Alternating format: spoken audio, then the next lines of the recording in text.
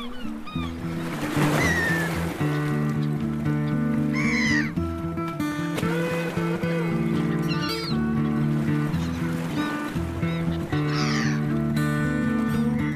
and welcome to the Sea Creatures Podcast, a show all about the amazing animals that live beneath the waves. Each episode we chat about a specific sea creature with a guest who has spent time and interacted with this ocean animal.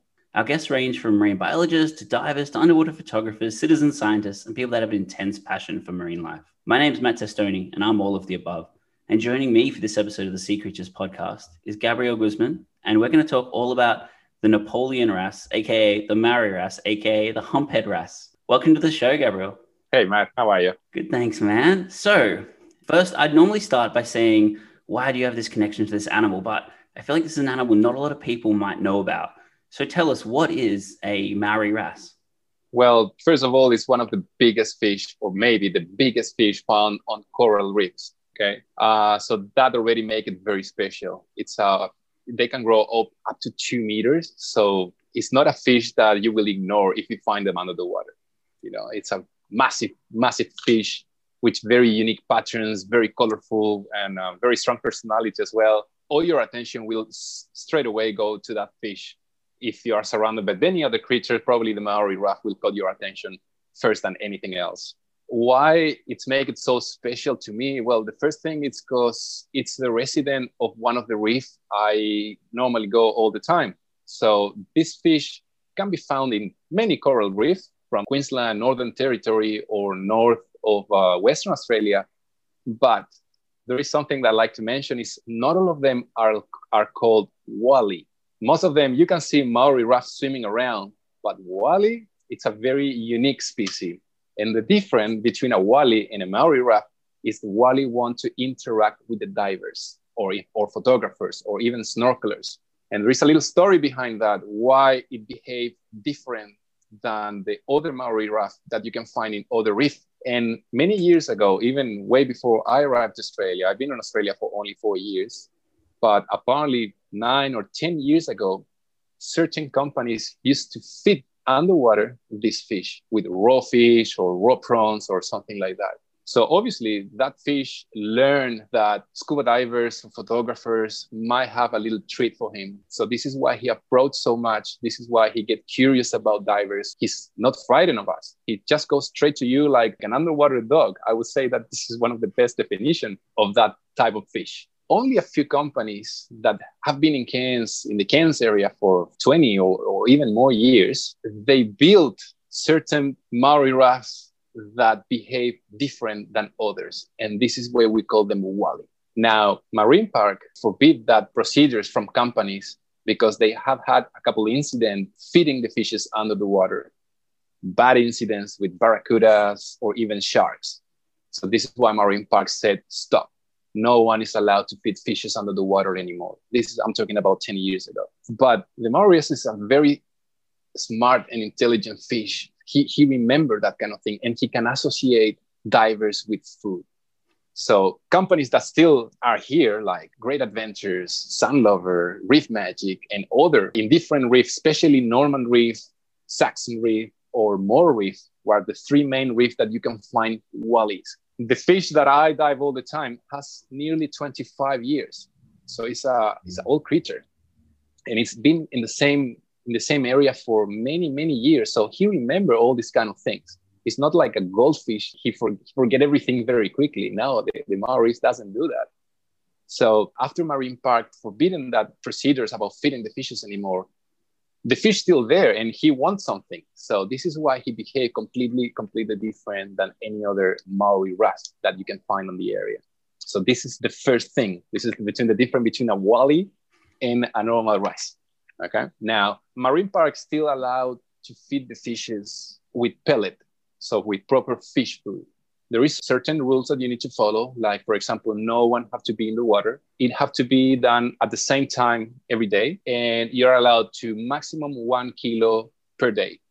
You don't throw 1 kilo straight away, but it's just a small cuts that you throw and different fishes get around and they have a feast. So yellowtails, mangrove jack, red basses, and different other fish that they like to hang out on near to the pontoons, especially companies with big pontoons. This is where the wallies are. So yeah, this is the first thing I want to clarify between the normal fish and the classic wally. So the wally is the curious and massive fish that will approach to you straight away once you jump in the water, and he's going to check you out. What's in your pocket? What's in your hand? And then after he realizes nothing there, he just maybe is going to follow you around for a little bit, and then he's just going to swim away. That's so cool. You have such a huge fish. So I'll just like clarify. So we're talking about the like kind of reefs off Cairns, and which is where you do like most of your work in underwater photography. And the humphead wrasse or wally, I think, before you said it's huge, about 2 meters, about up to 180 kilos. Yes. And they've got this really big distinctive bump on their head, and then black markings that make them look like they have eyelashes. So if you picture that, and then you picture them swimming around a pontoon boat as a bunch of divers come for a session on the Great Barrier Reef, it'd be pretty cool. It'd be pretty exciting to dive with them, wouldn't it? Or isn't it? Well, some people get scared because they see a 2-meter fish. Our wally, it's like nearly 2 meters. So they can grow up like over 2 meters, but this one is nearly closer to 2 meters. So it's a very impressive, the head, it's like half of my body. It's a very impressive fish. And then not everyone is used to have an interaction with that size fish. And he gets so close to the diver sometimes that he could touch you. Or if you're swimming straight and he's there, you need to move around. The fish is going to stay where he is because he's so used to us that this is one of the good things, a good attraction for people. Everyone wants to see it. A lot of companies advertise, hey, we have a wally around in our reef. Come to visit us or come to dive with us. And it's never guaranteed. It's wild. It's not a circus. But you have high chances if you choose one of those companies to have a dive or snorkel with them. Cool. And you just like kind of look out for, do they actually call it wally when they actually say come and dive with wally? It is. Yeah. Just like I said, just the reef, like Norman Saxon and Moore Reef that has the real wally, they advertise it like wally, because again, you can find the same species, the same Maori wrasse, but he will never get close to you. You can just see them like any other fish. He will swim away as soon as you get close to him. Yeah. So only the wally is this creature that he used to get fed on the many years ago, and he still hang around looking for a possible treat. That's just so smart, and people don't give fish enough credit in that they can learn these things. And I've heard that wally is actually, or like Maori wrasse are actually known to like kind of grab urchins and use rocks to break them open as well. So like they're kind of using tools. They're remembering divers. They're amazing. It has 2 jaws, same as the moray eel, the first one, and then an internal one. So they crack the snails. Their diet is super varied. They eat crayfish. They love lobsters, kind of things, snails, small fishes, and especially the crown of thorns. All right. So I don't know if you're aware that the crown of thorns is the main problem on the Great Barrier Reef. A lot of people think that global warming is the main threat to the Great Barrier Reef. They are wrong. It's the crown of thorn. Right now in Cairns, there are 2 vessels that control this plague. It's literally a plague. So there is a couple divers that they inject like a chemical solution into the body and they let it die under the water. Or they just take them out of the water and they go cleaning reef by reef and keep the reef out of crown of thorns, because there is not enough fishes or not enough wallies to eat the crown of thorn. And obviously the crown of thorn they eat the hard coral, and they are the responsible of big part of the reef that you can see it, not all around, but just certain specific areas that you can see, the crown of thorns have been here. So yeah, it's very important to have the Maori wrasse in this area, because they will eat naturally. It's the natural predator of the crown of thorn between other species as well. Yeah, and I think that's such an important thing, like, because I think they're actually an endangered animal, and it is. By them being like reduced in numbers, that's what opens the reef up to things like invasions from crown of thorn starfish. And I think between overfishing, which then exacerbates the invasive species problem, it is a bigger threat than climate change in many parts of the reef. Yeah, well, overfishing has been one of the reasons as well, with many other species in the ocean as well, that they have reduced the number, but especially because that fish has a very low reproduction cycle. When they are mature enough to reproduce, it's over 9 years, between 9 and 12 years. So they spend many years without having the chance to reproduce. So this is one of the main reasons as well why they are endangered at the moment. Now that we're talking about their reproduction, this is going to be one of my cool facts. I'm sure you kind of read up as well that there's two kinds of males born. There's a male-born male, and then there's the fish born as a female, and they get to 9 and they change sex, which is crazy. Correct. They are hermaphrodite. So they have the ability of changing sex. Now, there are different theories, but most of the professional articles said that it's unknown. There is not exactly reason why they do that. Probably because there is low numbers of males and they just change according to their needs, or different theories, but it's true. It's true. Most of them more born female, and after 9 or 12 years old, they will have the chance to change sex and become the dominant male, and this is when the hump start growing bigger than any other Maori wrasse in the area. And this is when you can clearly see the difference between a male and a female, because the hump will be double or triple size. Oh, wow. And are the males bigger as well than the female? Yes. The male is way bigger. It grows more, especially it grows the hump way more. Another curious fact about the hump is just fat inside the hump, and they help them with the buoyancy.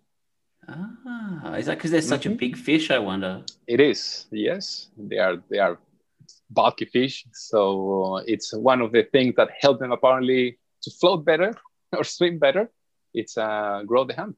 Wow. I was doing a bit of research and I did not find that fact, so that is awesome. And so you dive with Wally probably nearly, I would say, almost every time you go out. Is that right? Well, it used to be like that. For my last 2 years, it used to be every single time you get in the water, he's waiting for you. He loved cameramen. So no matter who is carrying the camera, he will go first for the camera, because this is where he used to be a long time ago. The photographer used to carry a little bit of prawn or fish and used to feed the fish just to take photos with the divers or the snorkelers. Now, you're not allowed to take it. So everyone take this very serious. We don't feed the fish, but you can trick him. You pretend that you're going to feed him. So you get your hand on your pocket, or maybe you shake your pocket a little bit, and the fish instantaneously is going to get close to you and going to check you out. Hey, what's going on there? What do you have? So he will still do the work. That's why I can put that fish wherever I want. Like I can bring it close to the surface and take photos for the snorkelers. I can bring it down again, close to the divers without touching. It's just about gestures, how you move your hands. And obviously the fish, after diving every day, he can recognize you. You know, he doesn't feel you as a threat. You create a kind of a bond with it sounds funny, but you create a kind of relationship like you do with most people will do with their dogs and cats. We can do it with that fish. It's that smart. Some days he's willing to cooperate and he's in extremely good mood. Sometimes you can feel it super angry, or he's far away. He don't want to do anything. He don't want to know anything about divers. He has a strong personality. You can feel that. And I've got a good friend of mine who was telling me a story about one of these fish as well, to show like how crazy smart they are. She used to work in an aquarium up in Townsville, I think, and they had a Napoleon wrasse, Maori wrasse up there, and it hated all men. It didn't like any of the men, but it loved all the ladies. And she would get in with her scuba gear and she'd be cleaning the tank or working in the tank, and it would come up and hang out with her. And then what was crazy was she would like get out of her gear and just be walking through the aquarium, and it recognized her, even though she was in different clothes, you know, compared scuba gear to normal gear, and it still recognized her and still would follow her around, wouldn't follow anyone else, but just her around the aquarium. So it's crazy. Well, it is. This is why it makes that fish so special, because people think that fishes are idiot or stupid in general, but that fish is not. It's really smart. He can remember a lot of things. He can recognize different divers. Like I said, he has better relationship with some photographers than others. Sometimes when he's in a bad mood, he can become very aggressive as well. He can bite your BCD looking for food. Even if you're not carrying anything, he go and just bite you. One of my coworkers, he didn't break his wrist, but he seriously injured him. He kind of reacted very badly, pushed the fish like, I don't want to do anything with you. And after that moment, the fish never got close to him anymore. Even if it's time to work, time to take photos, and no, he will never get close to him anymore. I don't know what it is the face, is the smell, or what it is, but the fish know about that. One of the things is where I work in Moore Reef, there is 3 different pontoons: Sunlover, Reef Magic, and Great Adventures. And the same wally, so the same fish, like to hang around on the 3 of them. And according how he get treated, or how many people that are in the water or something, he decided to be and stay in one of the pontoon and become a resident fish of that pontoon. So lately we haven't seen Wally for a long time. I don't know if he's somewhere else or where it is, but right now we haven't seen Wally in many months, since probably half a year at least. And suddenly he show up again. It's you never know. It's with this guy, it's crazy. It's such a unique species, a species that you can really interact with him, or you make it feel it's there. We really miss it, actually. Now that you mentioned it, that we don't have it anymore, and it's like, something's missing here in the water. Wow, he's changed favorite underwater photographers. Well, there is a couple of theories. Maybe and somewhere else they still feeding him, or maybe when they do the fish feeding show, maybe they do it between all morning they are there, or maybe they do it with more food. I don't know. We need to stick to the rules. This is what Marine Park said. Obviously, we have lost a little bit of the local resident fishes because they don't get fed anymore like they used to be. So same, like Wally is one of those species. But if you come diving with us, you will see that turtle has a name, that fish has a name, and you go like that, and every day they will be there. They will be there. They like to hang around just under the pontoon. So there is a lot of resident fishes, most of them with names. So, and you can dive or see them mostly every single day. But Wally, it's one of the guys that you never know with him. Can show up in the morning, or can leave, can show up in the last hour in the morning, or sometimes he just doesn't show up at all. He just sounds like the cool fish of the reef. Like he's like, I'll do what I want. I'm not going to hang around. Well, he's the rock star. He is the rock star, because if you just walk on the marina, there's plenty of photos of him. A lot of people think that it's Photoshop, because how is possible such a massive fish is close to the surface and so close to the people? But it's not Photoshop. It's real. It's happening somewhere in the reef, but just you don't know where exactly. It used to be 100% sure, hey guys, tomorrow I'll take you to see Wally to that reef. Not anymore. Since you're not allowed to feed the fishes, you got no control. It's all kind of changed.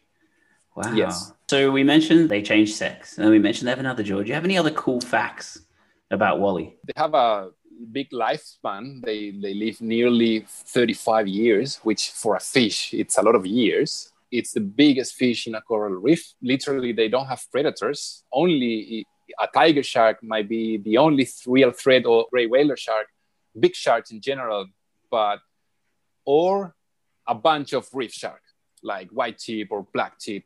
And only if he's sick or nearly dying because he's old. But a strong adult, whether it's a female or a male, no one want to mess with this guy. So he feels very confident no matter where he goes. He likes to obviously hang out in coral reef, because at night he needs protection. He cannot just sleep anywhere. So he get on 3 little caves, swim through. He spend the night there protected. But like I said, again, it's the only threat will be a big shark. Otherwise, he can feel completely confident to swim around in shallows, deep water. They go up to 100 meters. But normally, one of the daily thing that they do is just stay in shallow waters up to 50 meters, so you can see them easily. They kind of live all over the Indo-Pacific kind of region, but as you mentioned before, Wally is pretty local to some of the reefs off Cairns. So if anyone wants to like dive and see or snorkel with Wally, what's the best way they should do it, and what time, and what reefs would you go to? Again, this is never 100% warranty. They can advertise to turtles. We can go to a reef that you can see that you're most likely to see turtles, but that day you find a low tide and you don't see it. So Wally is exactly the same. It's very high chances if you go more reef, again, to the big companies with pontoons.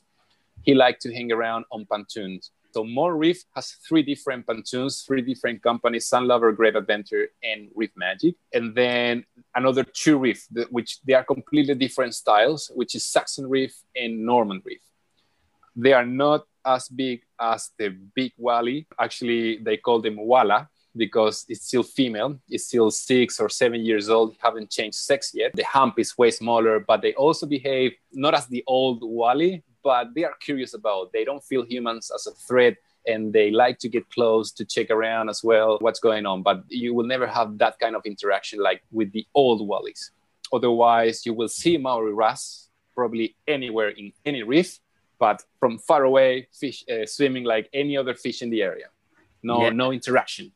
Yeah, and that's been my experience. I think I have like a handful of photos where you can see it off in the distance. You can see the silhouette, and I'm like, look, there's a Napoleon wrasse, there's a Maori wrasse. You know, as soon as you look at them, they're gone. So you mentioned before that like one of the photographers had a bit of a bad experience. So if you're going to see a wally, you jump in the water. What's the best way to have a good interaction and like get to see up close and stuff without hurting the animal? Okay. Well, the first thing, remain as calm as you can, because one of the main mistakes that people try to do is to touch the fish. As soon as you try to chase him, he's going to swim away.